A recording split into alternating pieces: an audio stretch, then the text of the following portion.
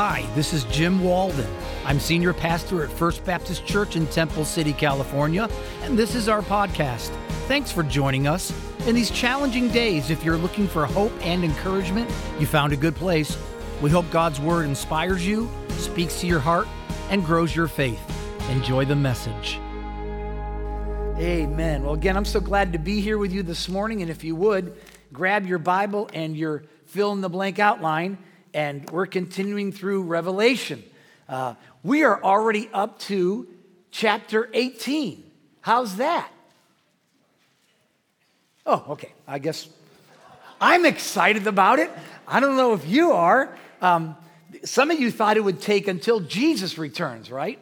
But we're going to let the kids go right now. So kids, if you want to go to Kid Zone, Zach is in the back with the attack.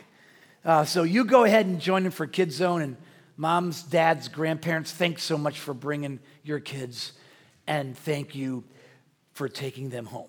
Okay, I'm grateful that you're here. So we're continuing through the book of Revelation, and now we come to chapter 18. Today is the second Babylon. The second Babylon. And I always like to give you key words to kind of keep on the back burner of your mind as we go through the message. And we're going to come back to these words by the end of the message. And the key words are these. Who is the loudest voice in your head? Who is the loudest voice in your head? We know we have a recall election coming up this week, and there's lots of voices out there screaming for their side. We have NFL football really kicking it into high gear today, and we'll look for the Chiefs to get back to the Super Bowl. I know, sorry Rams, but we'll get there. Although if the Rams would like to play us, we'll take you on. There's so much, well, Chargers, yeah, but, that's for confession later on, okay? Robert's like, oh, thanks, pal. Yeah, buddy. They do make me afraid. I want you to know that. You got a great QB. There is the media screaming at us of what's going on. There are our phones, our computers, our tablets, our jobs, our neighbors. Who's the loudest voice in your head today? Last week, we looked at Babylon number 1, I like to call it, because there's a separation, even though chapter 17 talks about Babylon the Great and chapter 18 talks about Babylon. I believe they are different. The first Babylon is represented by the city of Jerusalem. And we saw last week that it represented apostate religion. Is that false religion? Is that the apostate church? I'm not sure, but that was Babylon number 1 from last week. What had John just seen? Just to review, in Revelation 17, he said this title was written on her forehead, Mystery, Babylon the Great, the mother of prostitutes and of the abominations of the earth. The chapter ended with this, the woman you saw is the great city that rules over the kings of the earth. Jerusalem is representative of that religion which goes south. So it certainly appears it was either apostate religion or the apostate church. You remember Jesus said in Matthew 24 as he was talking to his disciples about the end times, and I think this is one of the saddest verses in all of Scripture concerning the church. Because Jesus, when he talks about love in this verse, talks about the word agape love, the love that God has, and the love that God puts in our heart for him. When he said, because of the increase of wickedness, the agape, the love of most, will grow cold. Today, I want to look in chapter 18 at what I call Babylon number 2. It's not represented by Jerusalem, it's represented by the city of Nineveh. My guess is you've heard of Nineveh, you've heard of Jonah, right? Who was swallowed by the great fish, tried to outrun God. You can't outrun God. Went back and preached to Nineveh and they repented.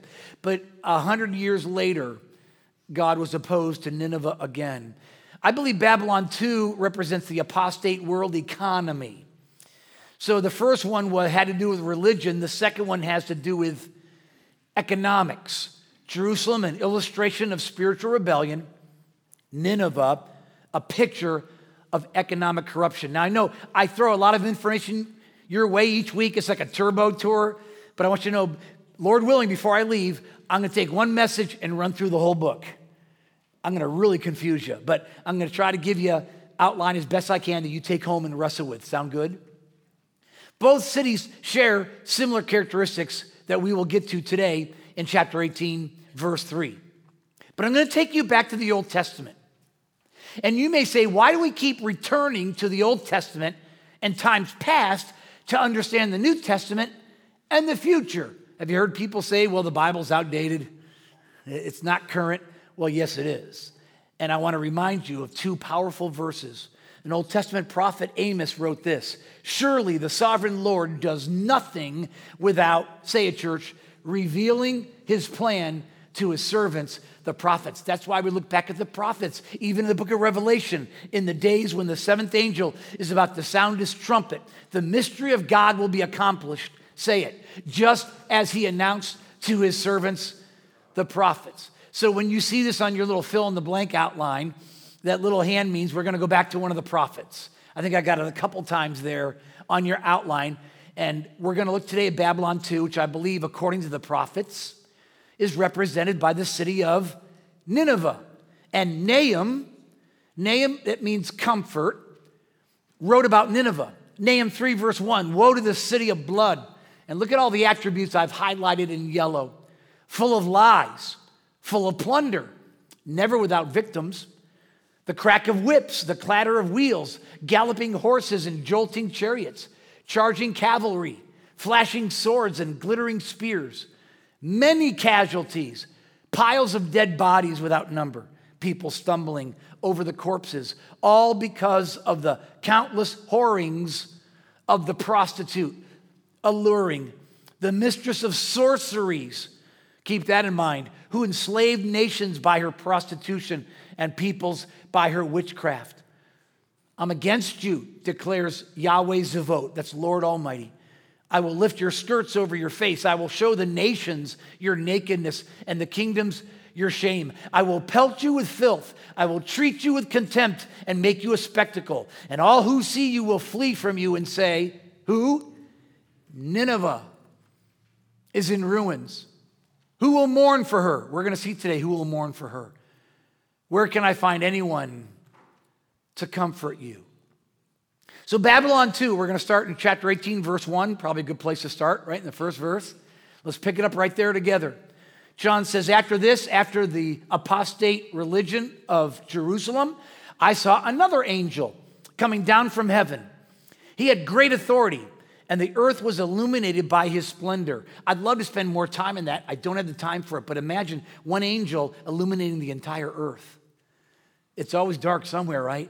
But this angel is so mighty, the light of God's knowledge is going to be known across the earth.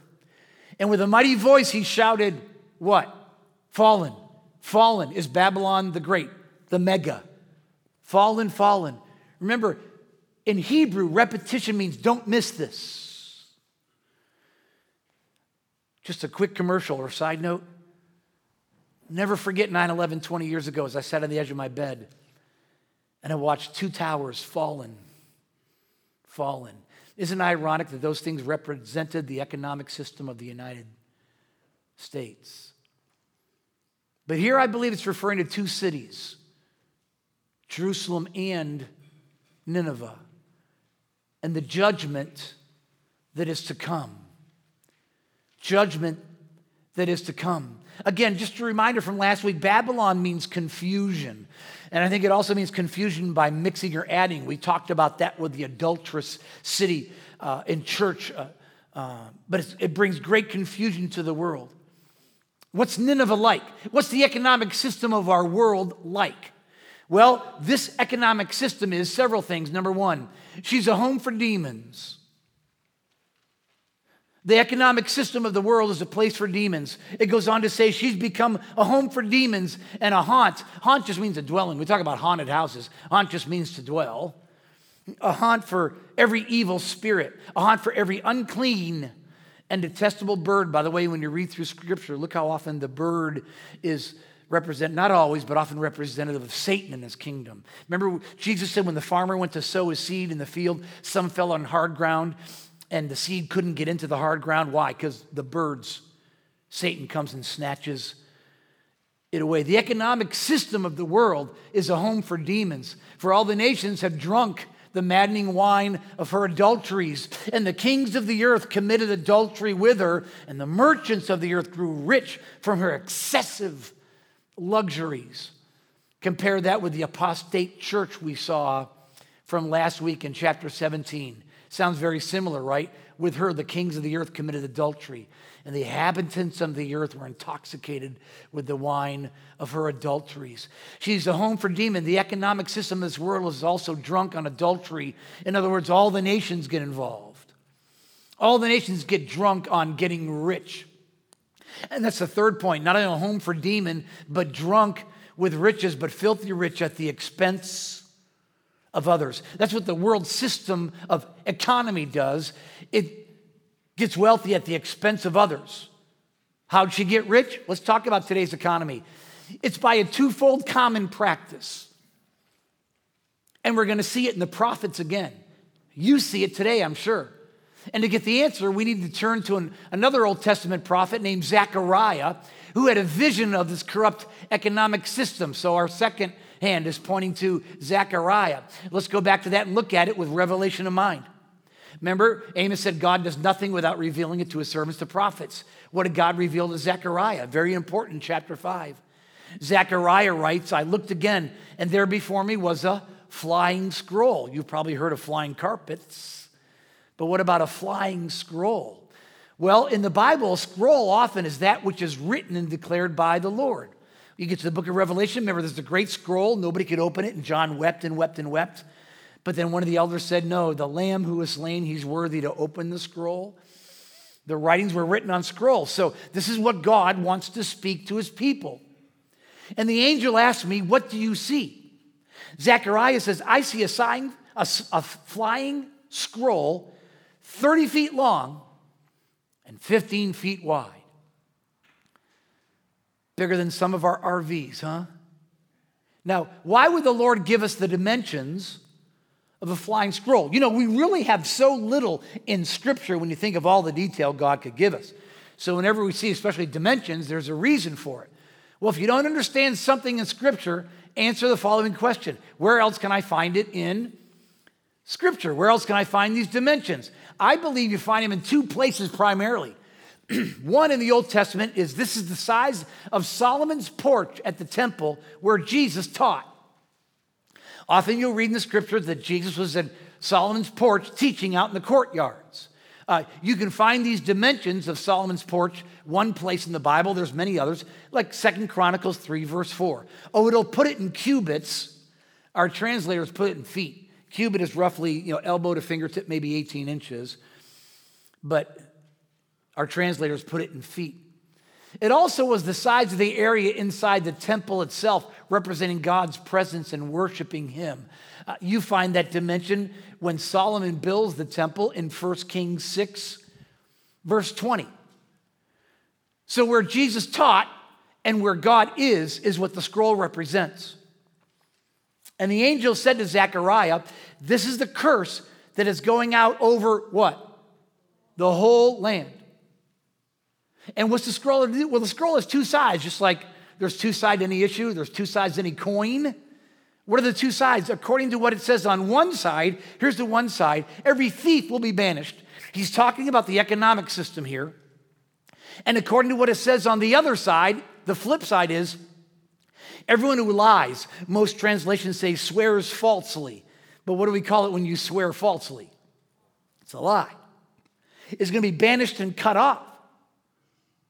And you've seen this. This is much of how our economic system or the world operates. They lie and they steal. The two sides of the world's corrupt economic system is theft and lies. How many times have you been ripped off? How many times have you been lied to about a product? I never forget one Christmas, Deanna and Gabe got me these rotating paddles that you put on the floor, and they have grips on the bottom. And when you do a push-up, they rotate. So when you push up, rotate. So you're not just working your biceps, but your shoulders. And the guy on the front of the box looks like Hercules. And I was so excited when I got these because I thought, that's what I'm going to look like.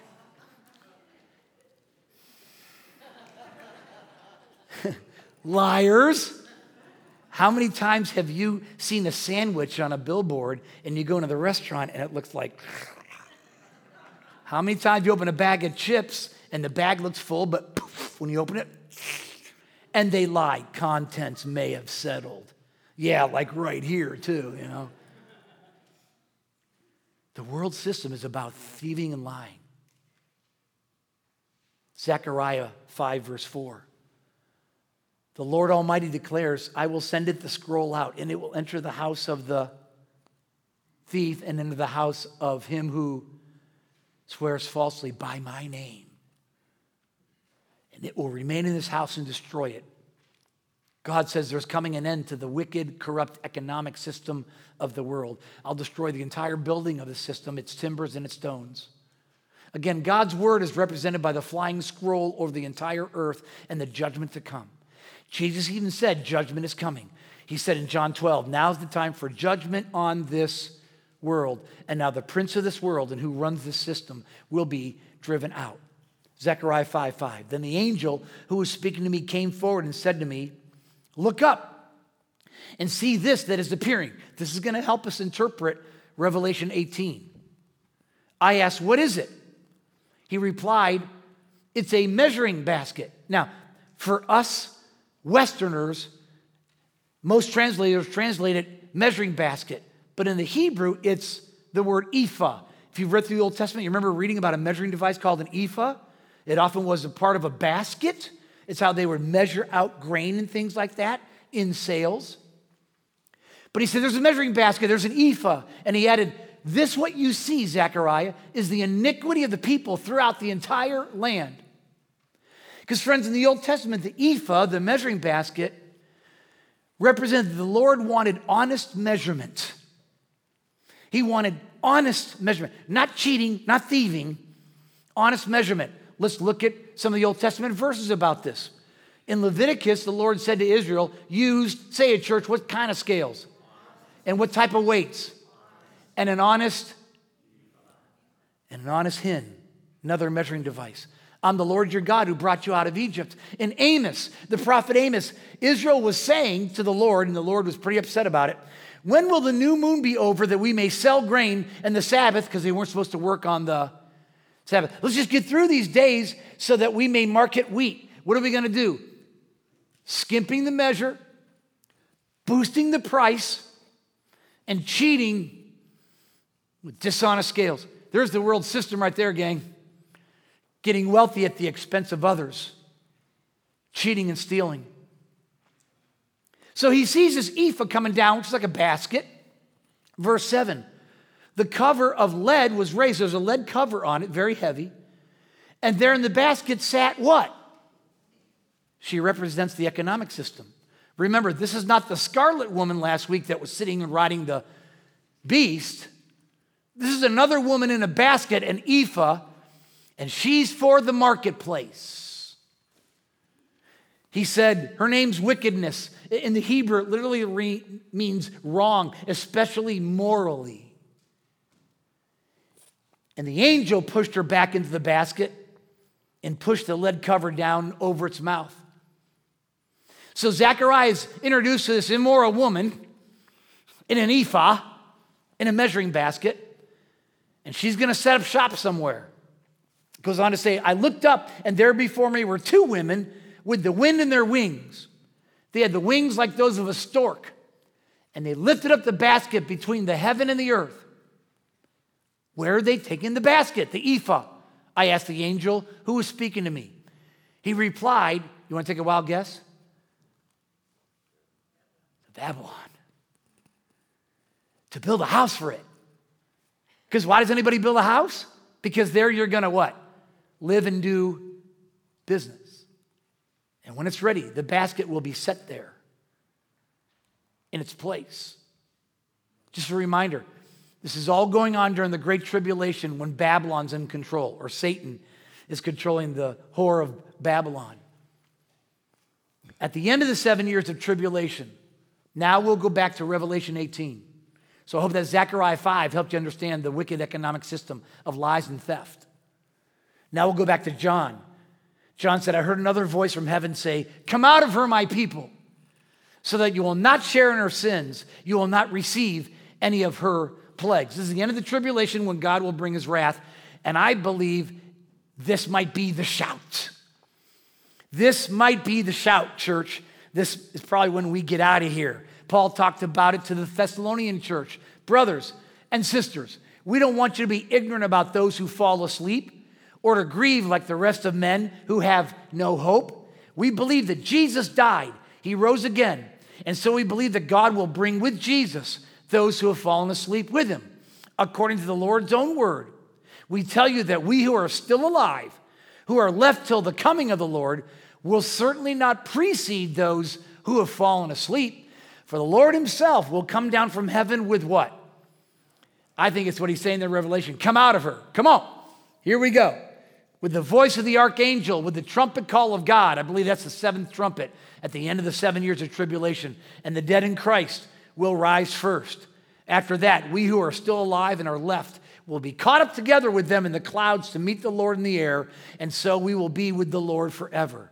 So therefore, encourage each other with these words. When God is ready to deal with this wicked economic system, he will pull the church out.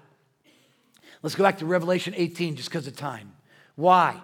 Because this wicked economic system called Babylon, her sins are piled up to heaven, and God has remembered her crimes. This means the world and its system will now be judged. And isn't it great? The church won't be. Because church, you tell me, where was our judgment taking place at? The cross of Jesus Christ. That's where our sins were cared for. But when the world refuses to turn to God, God will judge them. He will say, give back to her as she's given back. Pay her back double for what she's done. Mix her a double portion from her own cup. In other words, God's just. Listen, you've been ripped off. God's just. He'll make it right. Leave room for the Lord. Don't you take vengeance. God says, vengeance is mine. I will repay, but this is the time when it comes.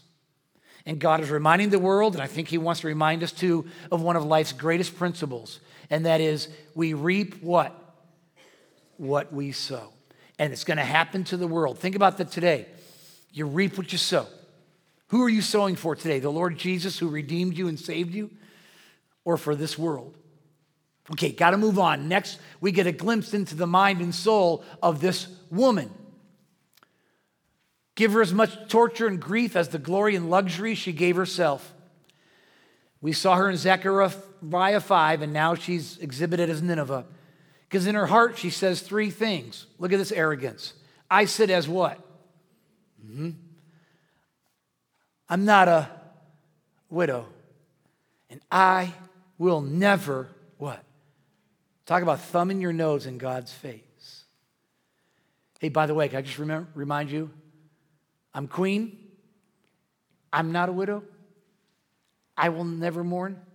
Be careful when most or all of your sentences begin with yourself. I love the cartoon of the two guys standing there, and one guy looks desperately bored. And you can tell in this one caption cartoon, the one guy's been talking the whole time, kind of like a preacher. And he says to the guy, hey, enough about me. Let's talk about you. What do you think about me?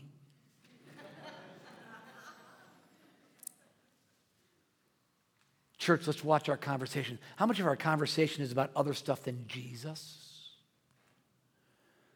How much is about us or the thems?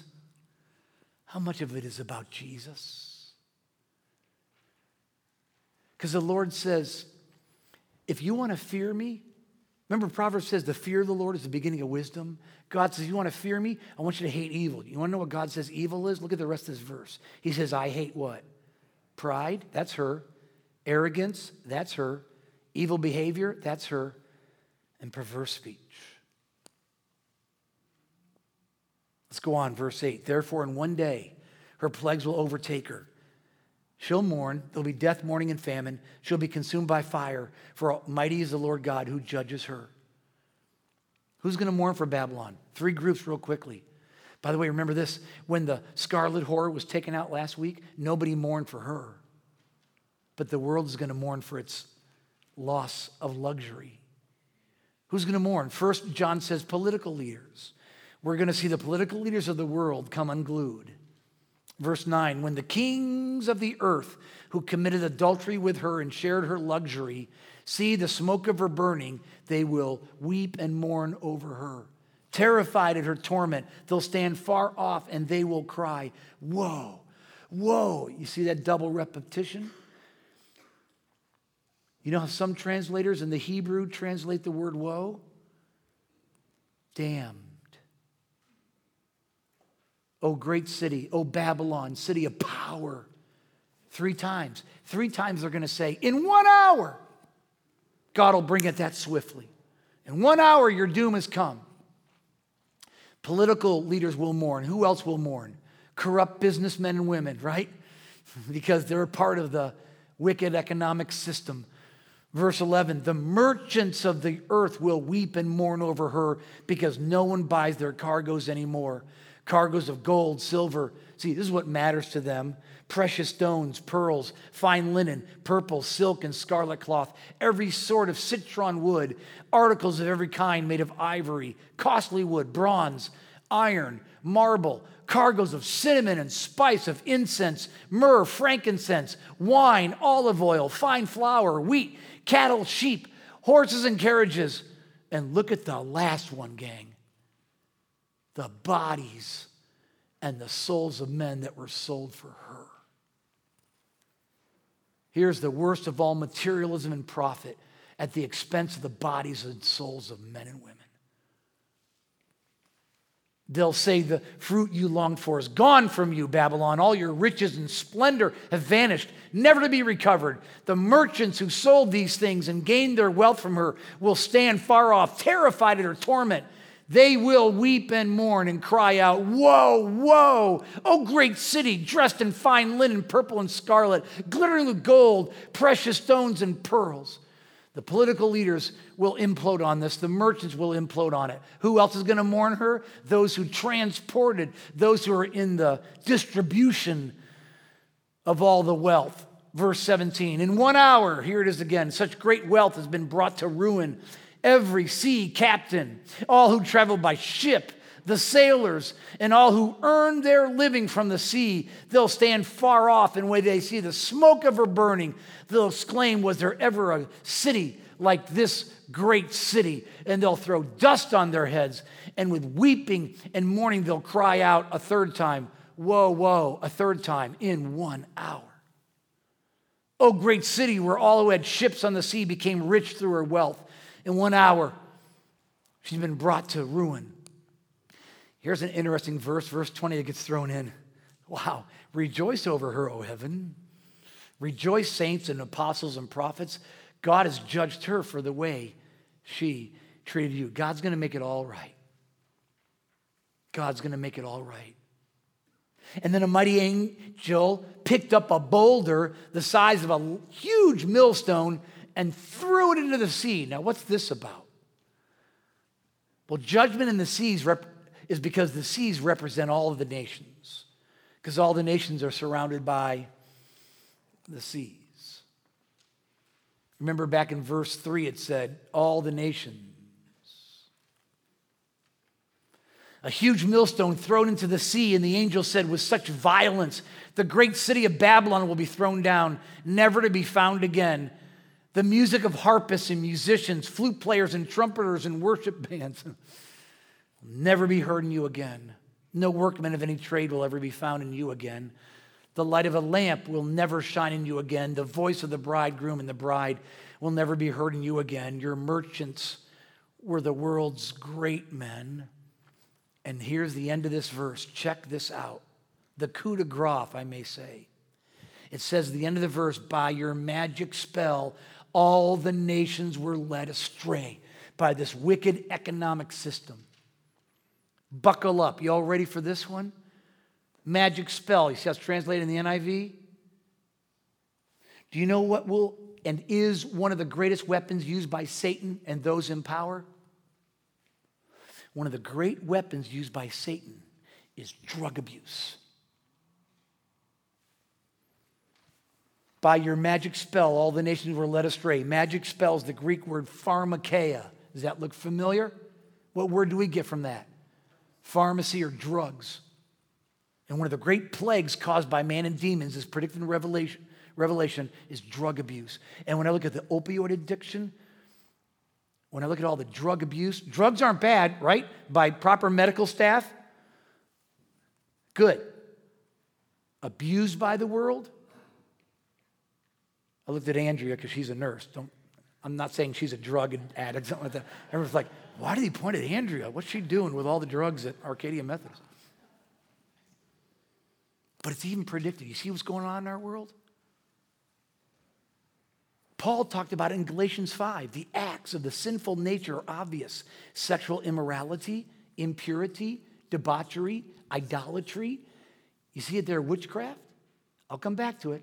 Hatred, discord, jealousy, fits of rage, selfish ambition, dissensions, factions, enviness, drunkenness, orgies, and the like.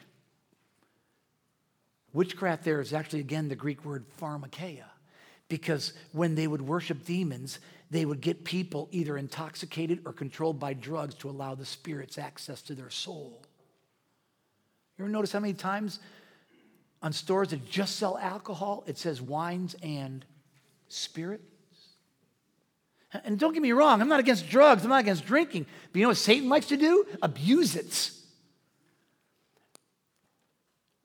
For some people today, it's the loudest voice in their head. For some people today, money and success is the loudest voice in their head. For some people, it's power and popularity. For some, it's pleasure, excessive luxury.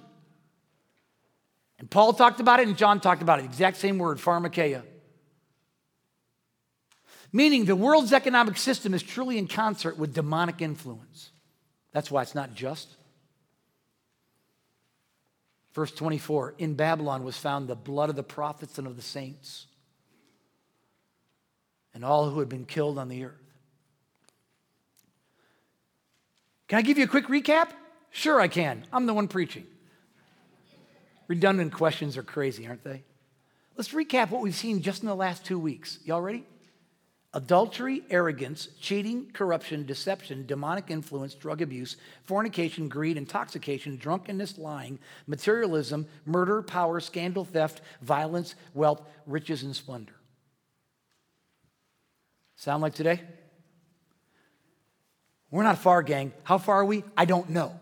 God has not given me that timeline or that measuring stick. But I tell you what, we are racing towards the end. And this economic system is the call of the world and the evil one screaming out for you and me to get caught up in all of this and not the kingdom of Jesus. Getting caught up in this, that hopefully money soothes our soul, or drugs soothe our soul, or success soothes our soul, or power, or possessions. Who is the loudest voice in your head today? Who do you listen to?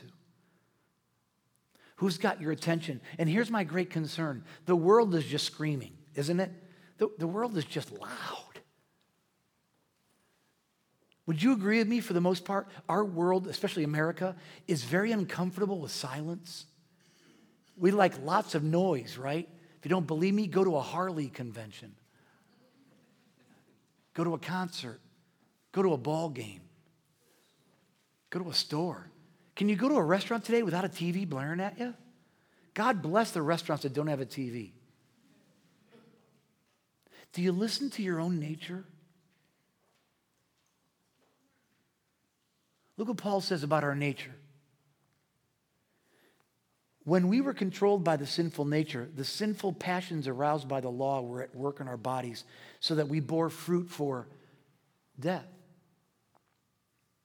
And the mind of sinful man and woman is death, but the mind controlled by the Spirit is what? See that last word? You think that's what we need today?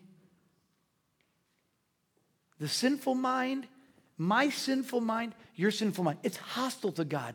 It does not submit to God's law, nor can it do so. And those controlled by the sinful nature cannot please God. Paul says, if you've come to Jesus, listen, you, however, are controlled not by the sinful nature, but by the Spirit, the Holy Spirit. If the Spirit of God lives in you. I got a question for you. I can't answer it for you. I can't say, well, the Spirit of God lives in Jeremy, but not in my neighbor. Which I think he does because you're wonderful to Deanna and me. And the Spirit of God lives in your mom, but not in Bob. I can't say that. You and the Lord can say whether the Spirit of God lives in you. And if anyone does not have the Spirit of Christ, he doesn't belong to Christ. In other words, this won't make sense to you.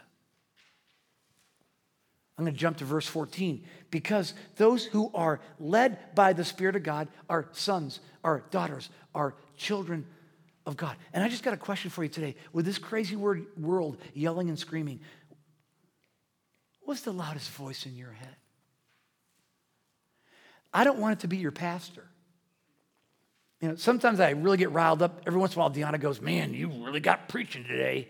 That's code for you were really loud. Right, Deanna? Sometimes I get preaching at home, don't I? She'll go, save it for Sunday. She says, just save it for Sunday. Who is the church of Jesus Christ listening to? I know a lot of churches just up in arms about politics and hey, there's a rightful place for Christians to be involved in politics, isn't there? But for some churches, I think that's become the mantra. When we've been given the good news of Jesus Christ, the people's sins can be forgiven. They can have peace with God and have God live in them and control their lives and bring joy, peace, patience, kindness.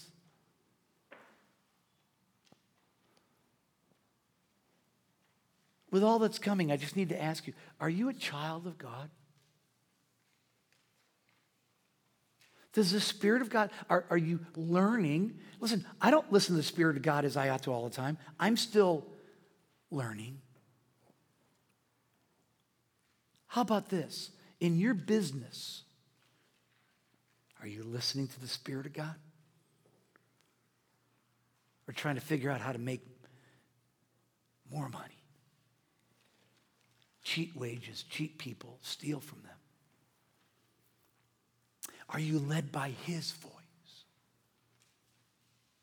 Please remember this. The Lord wants you and me to be still.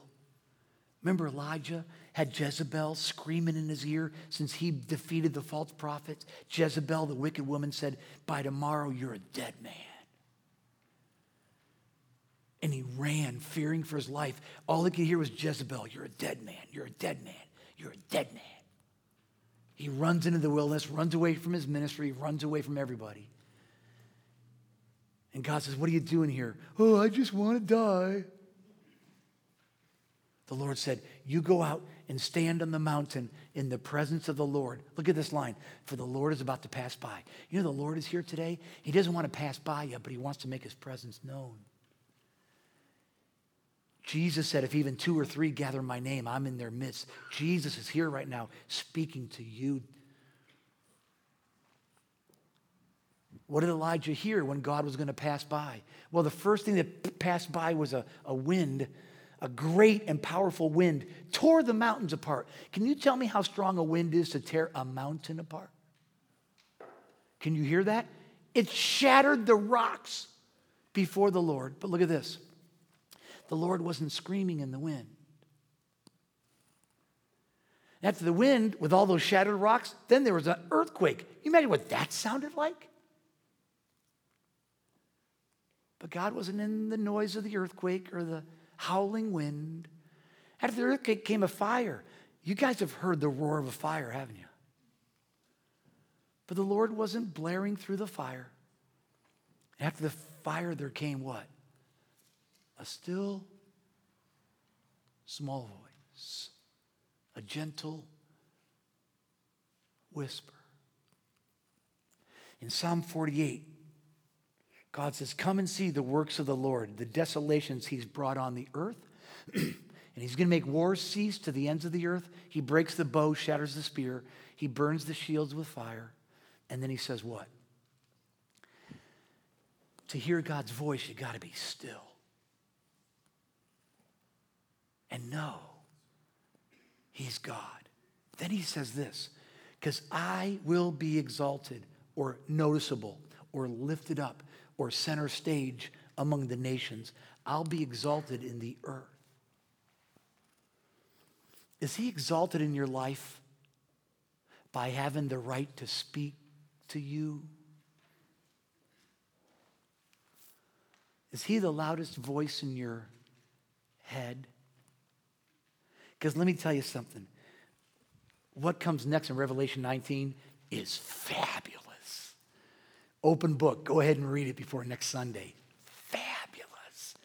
On our 80th anniversary, we're going to look at the 4 times the Bible says, praise God, hallelujah, hallelujah.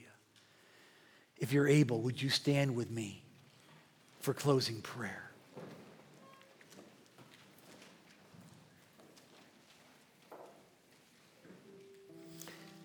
Father, we live in a world, we all know it, where so many voices are screaming at us to go the way of the world.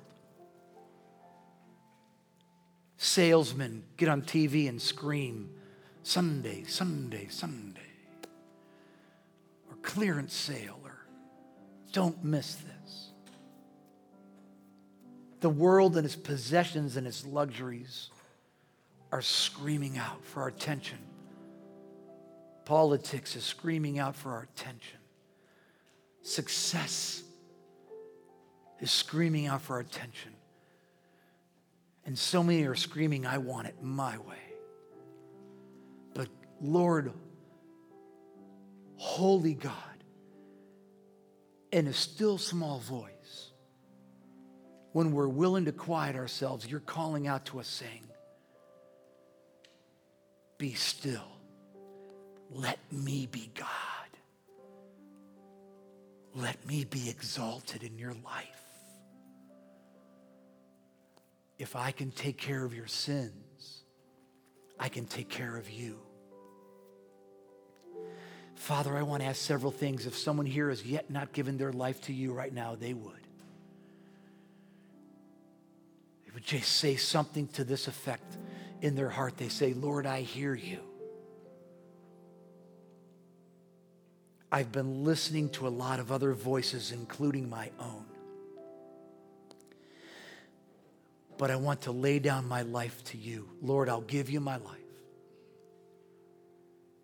I'll give you my heart, my soul. I'll live for you alone. Every breath that I take, every moment I'm awake, Lord, have your way in me. And thank you, Father, that even if somebody online or anyone in this room turns to you, you will in no way cast them out. You will draw them in and be good to them. And Father, I ask that we would walk in what you call righteousness.